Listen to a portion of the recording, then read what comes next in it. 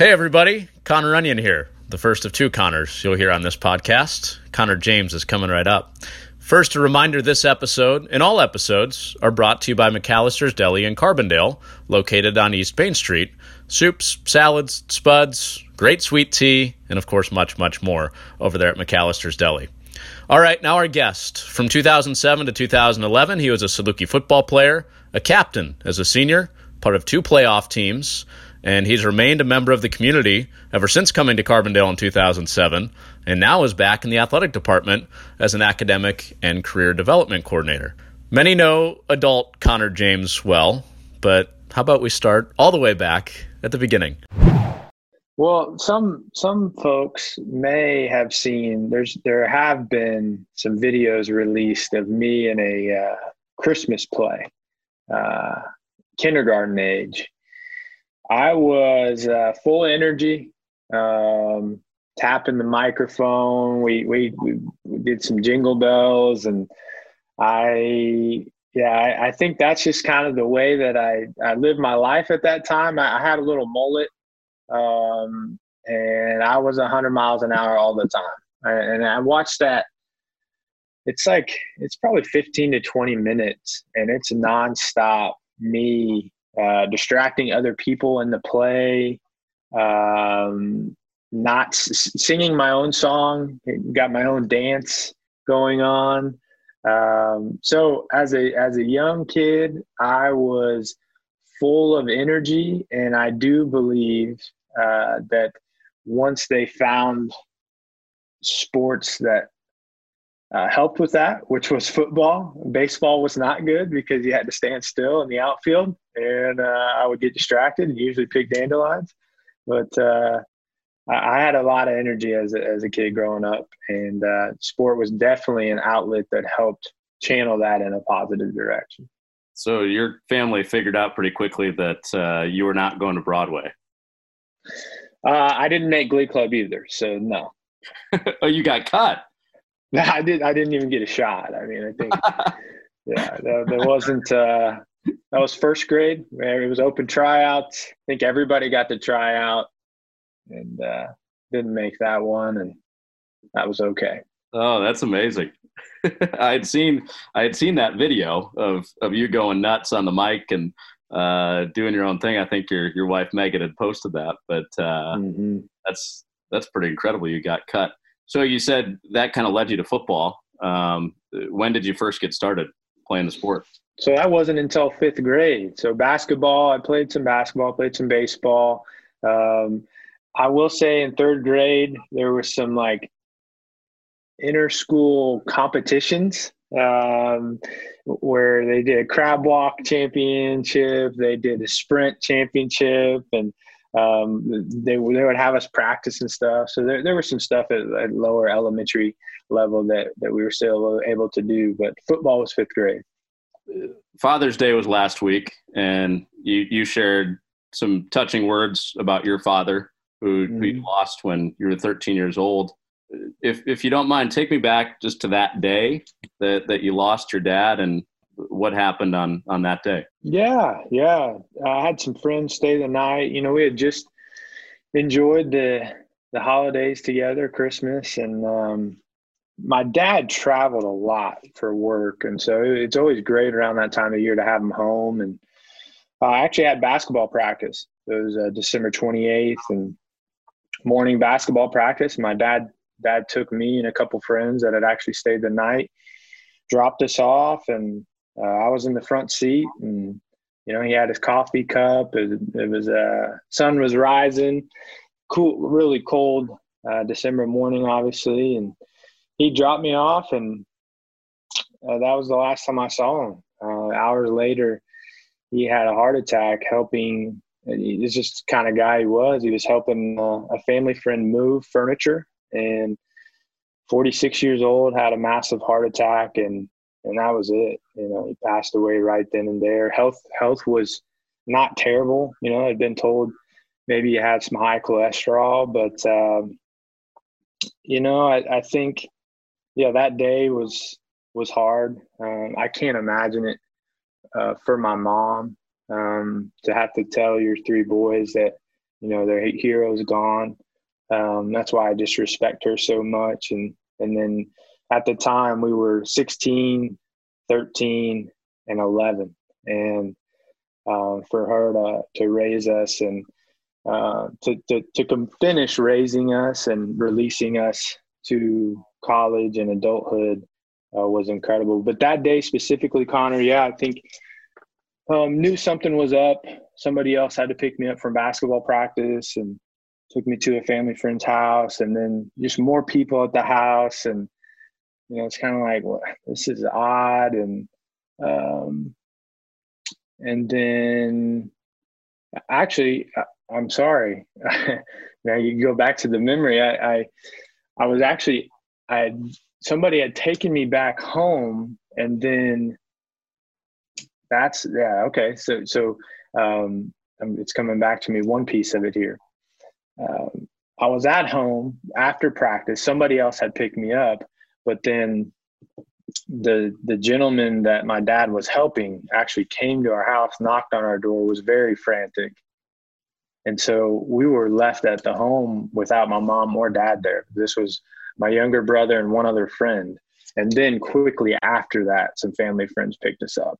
And then returning back to the home, there was tons of people there. And so ever since he had came by, I knew something was up, but didn't know what.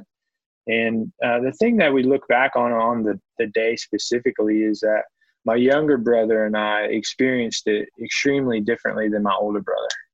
My older brother was 16, and he actually went to the hospital and saw my dad, and Cameron and I did not. So it's a day that changed everything for us. But looking back on it, it's hard to say, but I do think that it's been something that has led to a lot of good things and developed us into the people that we are. So, yeah, I'm sure there's no map for how to grieve when you're 13 years old and you lose your dad. I mean, what were those next couple of months like as far as grieving your loss?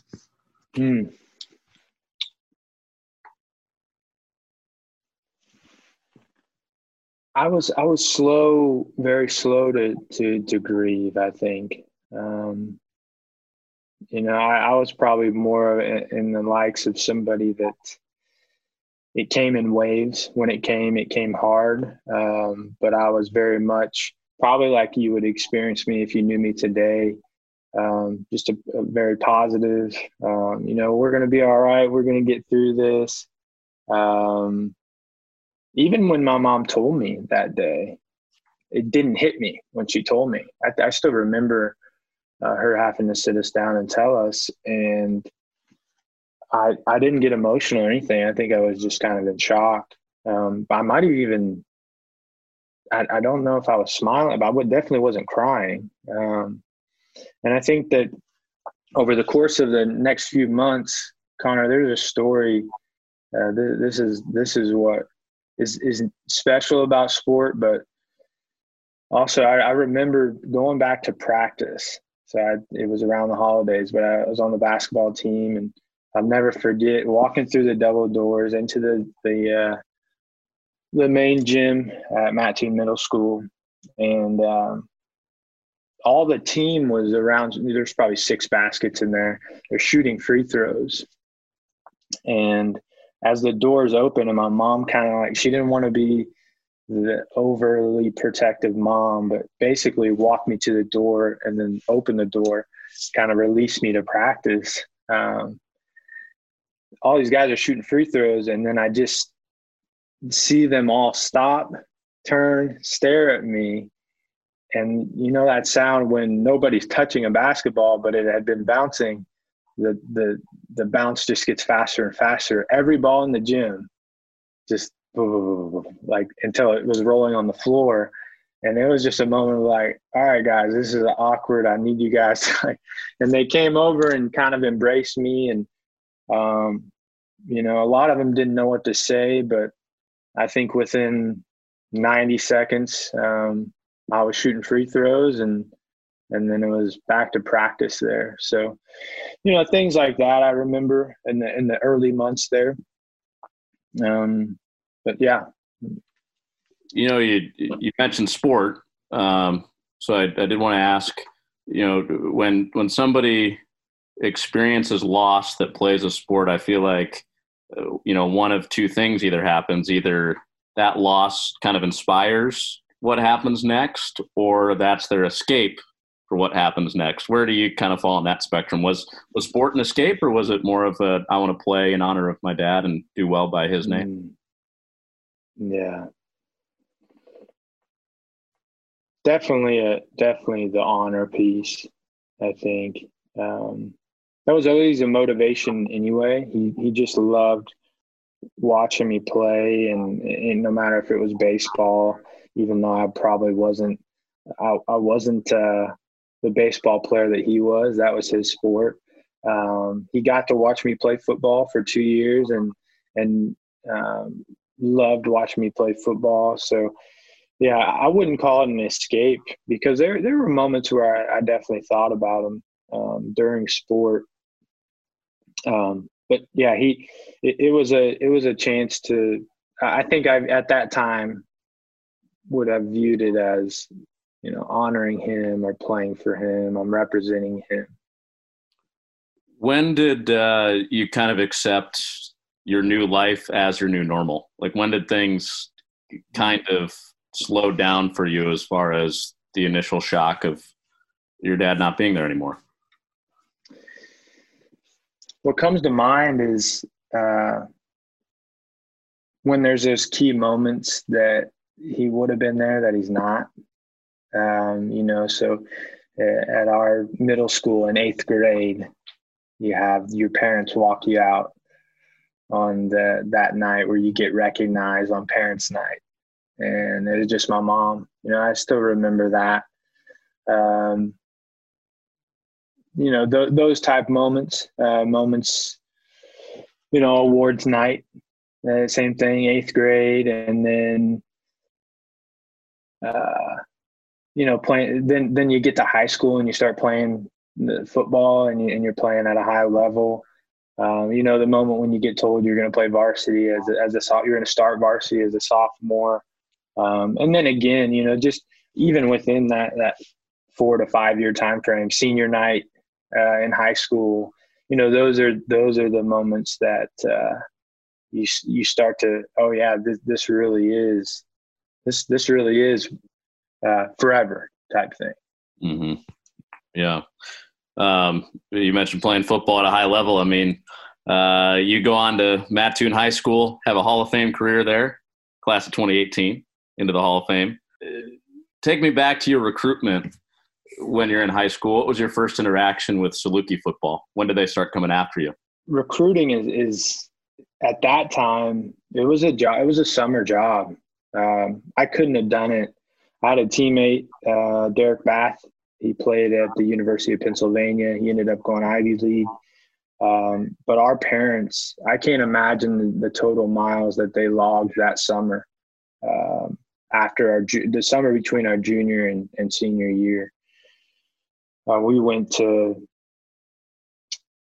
10 plus camps all over the country, as far as 8 to 10 hours away. And as far as SIU is concerned, I don't think I grab Coach Kill and Coach Matukowicz and Coach Limegrover's attention if I don't come to their one-day camp. I came here and I tested really well, but I tell people I really think I earned a partial scholarship and an opportunity to play Division I football on defense in an offensive drill. It was a simple drill, and I remember having the mindset right before set hut of like, hey, you're here to compete and to win. The objective at hand is just to show out and to win an opportunity to play Division I football.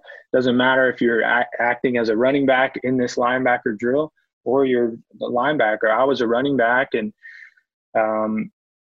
I just did a really good job. I finished the drill the right way, and I think that really caught the attention of Coach Tuke, who then held me after for extra drills, and then that really developed that relationship. Send me letters asking for film. Coach Kill came and visited me at Mattoon High School, and then offered me the scholarship that day. So then came on my official visit as well later on. So did you run somebody over in that drill or what? No, it was a non-padded camp. It was a pursuit drill. So as a linebacker, you got to take a good inside-out angle. I was the running back, and there was a cone down the line, probably, on the numbers of the field. And I got to the cone, and I made a really aggressive cut back towards the middle of the field, and I made two linebackers miss by 4 yards. Just because I sprinted, I sprinted as hard as I could. Made a sharp cut, and then got back to the middle of the field and made them miss so badly. I guess it caught the attention of Coach Tuke. So whoever you made miss, you cost them a scholarship then. I don't know. Well, you said Coach Kill came to visit you in high school. What do you remember about those early interactions with Coach?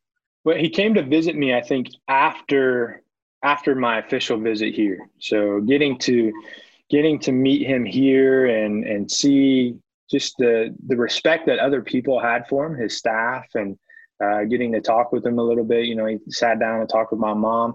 I think that's the thing that that instantly stands out initially with Coach Kill was how much just genuine respect and appreciation and almost compassion he had for my mom, knowing what she was going through and going through the recruiting process by herself, and having heard that, literally just 4 or 5 years earlier that her husband had passed away suddenly like that. And so that was my first interaction. And then one of the things that they really just talked about a lot during the process was my passion for the game. They would say, we see it show up on film, in your celebration with teammates, and you love the game. And that meant a lot to them, and was one of the reasons that they continued to recruit me.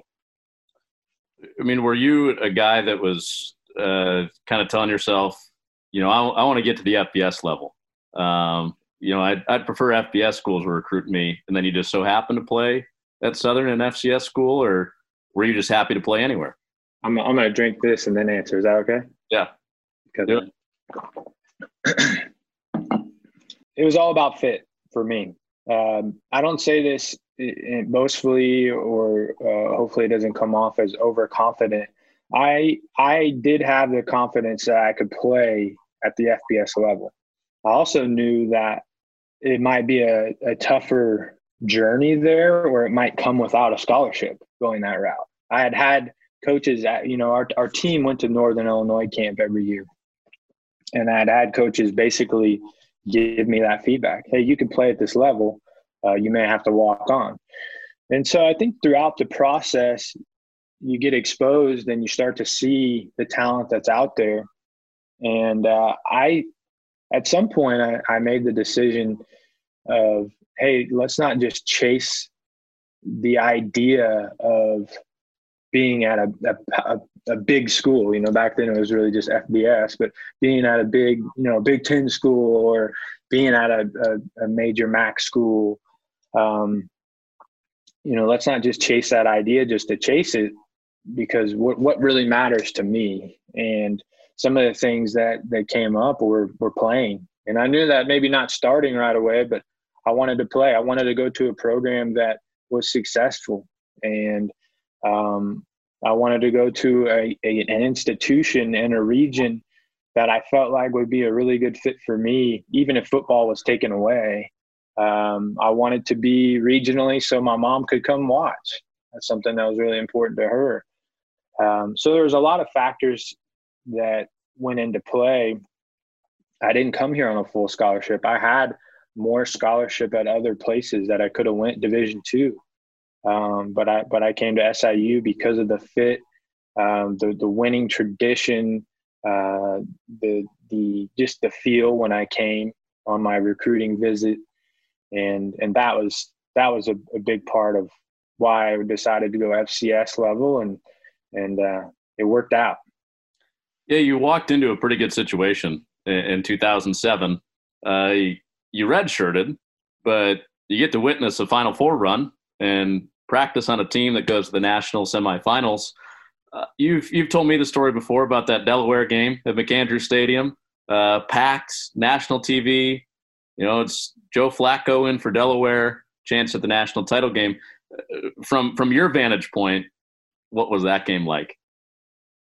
I remember walking across campus that week, and I've told current Saluki football players this. Imagine playing so long into the playoffs that you're having to ask professors about missing finals.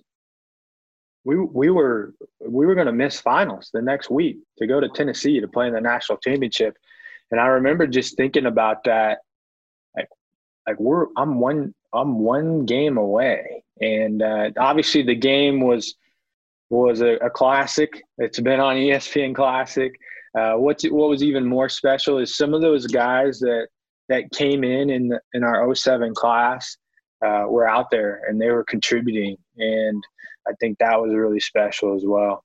So from my vantage point, we wanted to win. I was mad that we didn't win. Was it hard to watch and not be able to play in that game? I don't think so. I think when I was told I redshirted and the reasons why I was going to redshirt, I accepted that. And that's another thing that I learned early on is you have to seek your role within the program. And so that year, my freshman year, obviously, I did as much as I could to just be a really great scout team player. And the really neat thing is late in the season, and I think Coach Hill has done this here.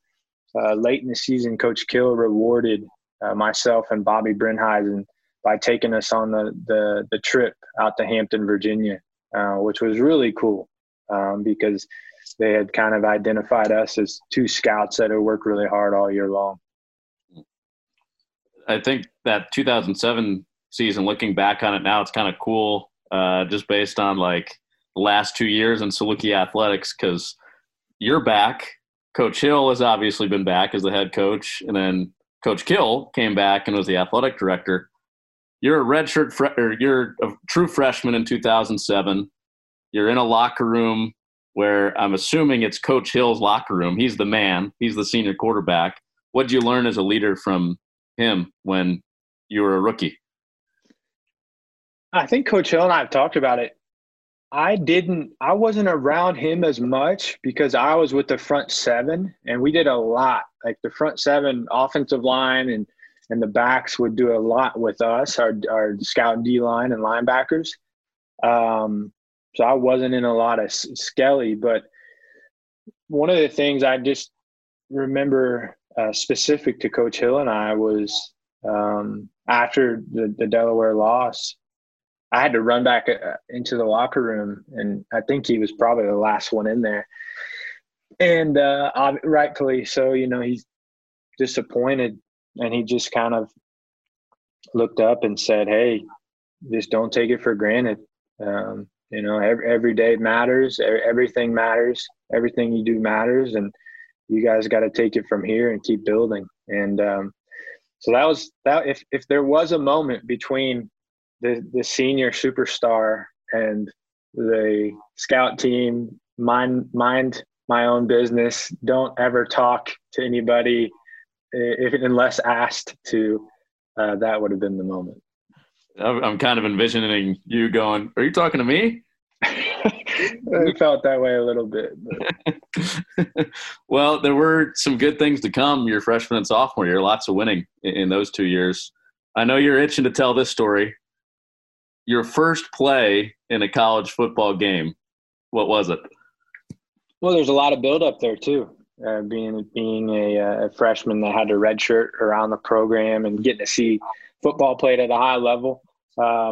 We played Hampton at home.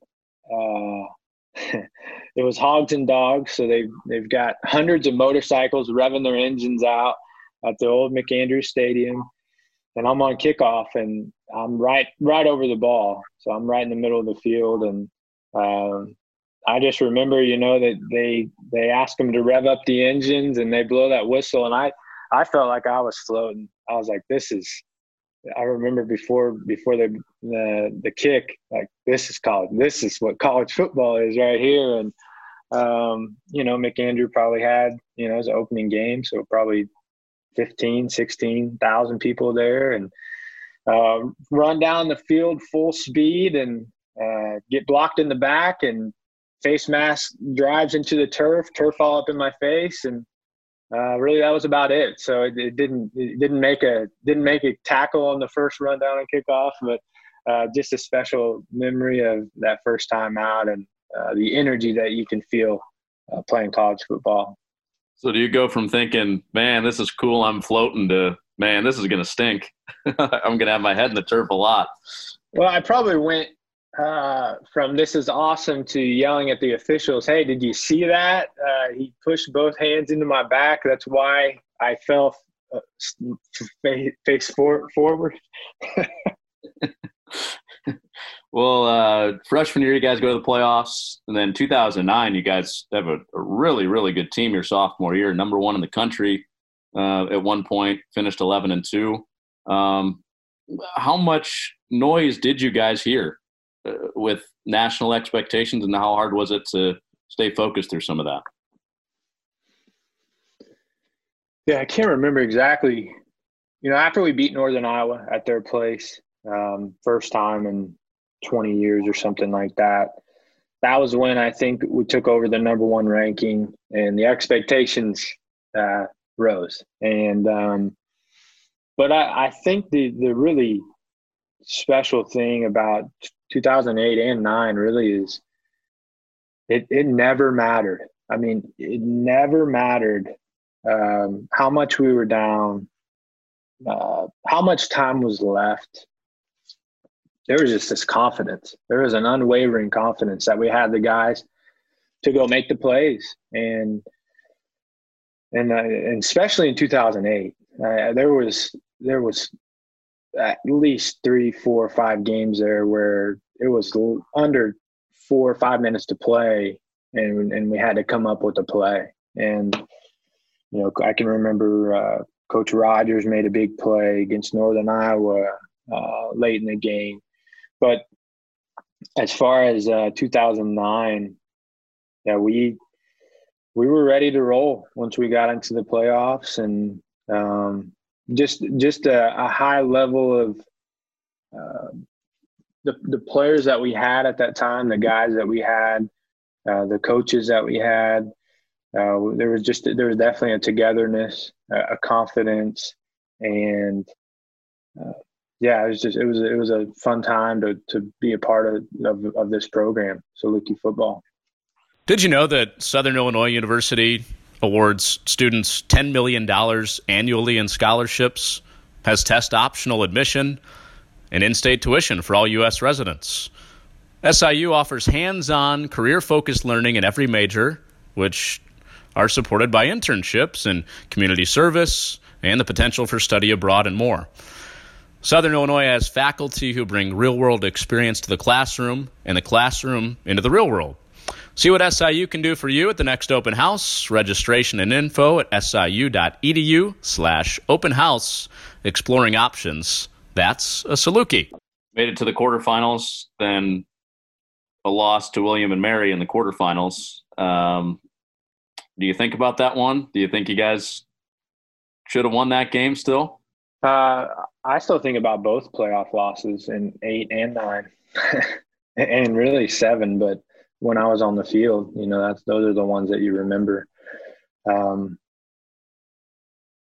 Because of my role at that time within the program, now I got to play 10 to 15 snaps at backer, which was awesome. I was in a linebacker room with probably the smartest linebacker that I've ever kind of been around, and then the most instinctive linebacker. And they both played my position. and I still got to play, which I still don't know how, both in as a redshirt freshman and sophomore. And that was Ryan Patton and Brandon Brandon Jordan.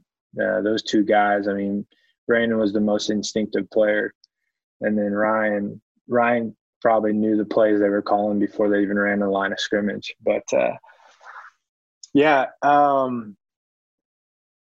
I still remember William and Mary faked a punt on us. You know, I took a lot of pride in special teams because that was my role. They faked a punt on us on like 4th and medium. So yeah, still remember some of that stuff. But I will say William and Mary in the 09, they were a good team. I don't think we didn't make a ton of mistakes.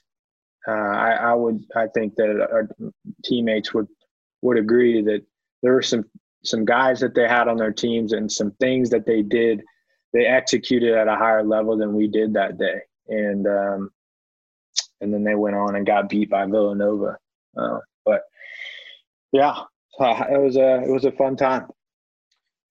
Junior and senior year, 2010, 2011, a little bit of a drop off, not playoff teams as an upperclassman. Why do you think things got a little hard as far as the wins and losses those final 2 years?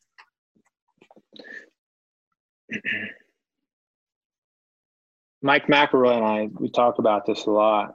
When things are going really well, if you don't identify why they're going well, then you can just as easily miss things when they start going wrong. And we couldn't put a finger on it. I don't know that we could. In 2010, I feel like we weren't experiencing the same success we were, and we were looking around at each other like, what's going on? And it was frustrating because you felt like you didn't have an answer, and you could keep working harder and pressing in harder, but it didn't change the actual result. And that's the beautiful thing about sports. That's a beautiful thing about competing is, hard work matters and putting in the work matters, but sometimes you still end up on the wrong side of it. Once you get done playing, I know you just were part of a documentary that covered this topic with Greg Camelone, who worked in video the last 2 years for Saluki Athletics.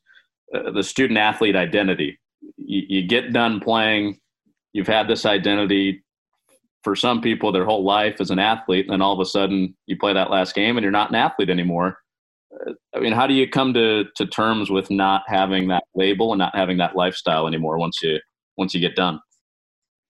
Well, first of all, I mean, my heart still hurts so much for the spring sport athletes of 2020 because it's a big deal, and it's so much of your life. It's so much of your headspace, and for those student athletes, I will never forget that. And I think that any coach should always try to remember that to communicate to the rest of their team kind of what transpired for them, because there was even if they were doing a good job thinking like, okay, this is coming, it was slammed in their face and without notice, just like an injury would be, but it was still different because there was the unknown, the season of the unknown of, are we going to get the season? Are we going to get to compete? Are we not?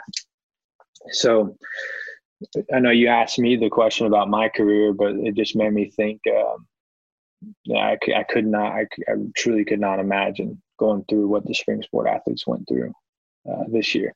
For me, my body was at a place where I was ready. I had come to peace with it a little bit. I would have loved to have made a run at the playoffs. I remember after we got beat at Northern Iowa in 2011, that was when I knew, hey, you got X amount of more games because we were mathematically eliminated. And I absolutely broke down on the plane, and it kind of hit me then. There's a combination of frustration immediately after the game, and then reflection and emotions on the plane. And I think that would have been my main moment, shared 30,000 feet above. After that, it was all right. Like, how do you want to go out? How do you want to end this thing? And, Mike McElroy, Scotty Cole, Brian Bomer, and so many other seniors. It was like, all right, we can choose how we want to finish this thing out. And we did. We won the last two games. And for me personally, as far as athletic identity, my identity at that time was shifting more towards, I think having a faith foundation really helped me at that time. Other guys, I think I had seen struggle maybe in classes above me too, where they were in this in between of, I want to play more at the next level, get caught, I'm playing in middle of nowhere, Iowa, in Arena League. And I love it because that's what it takes sometimes to play at that level. But I just decided for me, that was not the route I was going to go. I was happy with the time that I'd had. And yeah. I mean, the reason I think this is especially relevant to you is because you did so many things after you played football. You dabbled in a lot of different things. What was that search like in finding that new purpose, outside of getting bigger, faster, stronger, and winning football games? Yeah, you bring up a good point. I think I did an excellent job of disbanding myself from the game. I didn't necessarily have clarity on what wagon I was going to hitch myself to next, and that has been a process. And I think I've heard somebody say, we're all a work in progress. And from a professional standpoint, that next chapter was very unclear for me. And so you could call it a blessing. I've had the blessing of getting to try new things out and find what I like and what I don't like in a profession. And yeah, it's been a fun ride since that time. But I immediately started out, kind of finished my graduate degree because I'd started that in my 5th year of football. Finished that in the academic office at SIU as a graduate assistant, as an academic advisor there, working with an awesome staff and supporting football, which that was a unique thing. I went from captain to now being an academic advisor for that same team and work with baseball as well. And then we got a full-time job working for a nonprofit, American Cancer Society, within 12 months, and didn't really realize how fortunate I was at that time to have that position too. You come back full circle, and you worked as a graduate assistant, and now you're back in the academic world, especially or specifically as it pertains to being a student athlete, not just in general, but at SIU, now working with SIU athletes. How do you think that specific experience translates to help you do your job better now? The experience of learning through those professional endeavors, or just you went to school, you played at SIU, and you're going through a lot of the same things that the athletes you're now leading and helping are going through. I mean, is there a level of empathy that you can have to some of their struggles now? Absolutely. Absolutely. The word that comes to mind is intentionality. And as student athletes, you can't get much more intentional. Everything that's scheduled is scheduled with intention.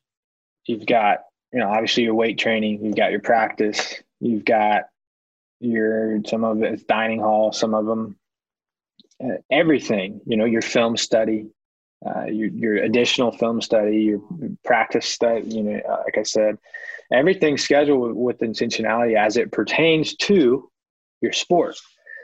So I really empathize with the side that I didn't focus on. So much focus and emphasis was put on, and vision. I talk to current student athletes about this a lot. I had a really clear vision of where I wanted to go when I was a freshman in 2007 and we were playing in the semifinals. And Coach Kill did build this belief into me. Hey, you're going to be a leader for our program someday. I had a vision of, I want to be a captain for this program. I want to be a leader. I want to be an all conference caliber player someday. I had zero vision or zero thought about how's my major going to apply to the next however long I live. And so I really empathize with that. And the more intentionality with programs, just even discussions, exposure to alumni, the more we can have of that, the more hopefully it inspires vision and intentionality within existing current Saluki student athletes. How different is leading a football team compared to leading athletes academically now? Like, are the skills similar? Are they exactly the same? Or are they vastly different? There's similar. There's a lot of similarities. I think having had the experience of trying to lead a team, a college team, helps me understand the headspace of an existing student athlete and how I can support them academically. But at the end of the day, Connor, it really is. It's about relationships and trust and accountability. And I tell the student athletes that I specifically work with on an academic basis, if we have a relationship, I tell them that, like, part of my promise to you and your parents, whether I did or did not get to meet them on a recruiting visit, is that I want you to be a better version of yourself. And I want you to grow and mature as an individual, as a human being while you're here. And part of that is sometimes holding you accountable or asking you difficult questions, or expecting a little bit more of you than maybe I think that you're giving with that particular scenario. So in that regard, I think having the experience of being a college student athlete has helped. You're a deep thinker. I always enjoy hearing you speak, and also some impressive stamina. I think you're one of our longer conversations we've had on the podcast. So, oh wow! I don't mean to cut you off. I think we could keep going, but I feel like our time is coming. Yeah, well, I appreciate it. I guess I talk too much. No.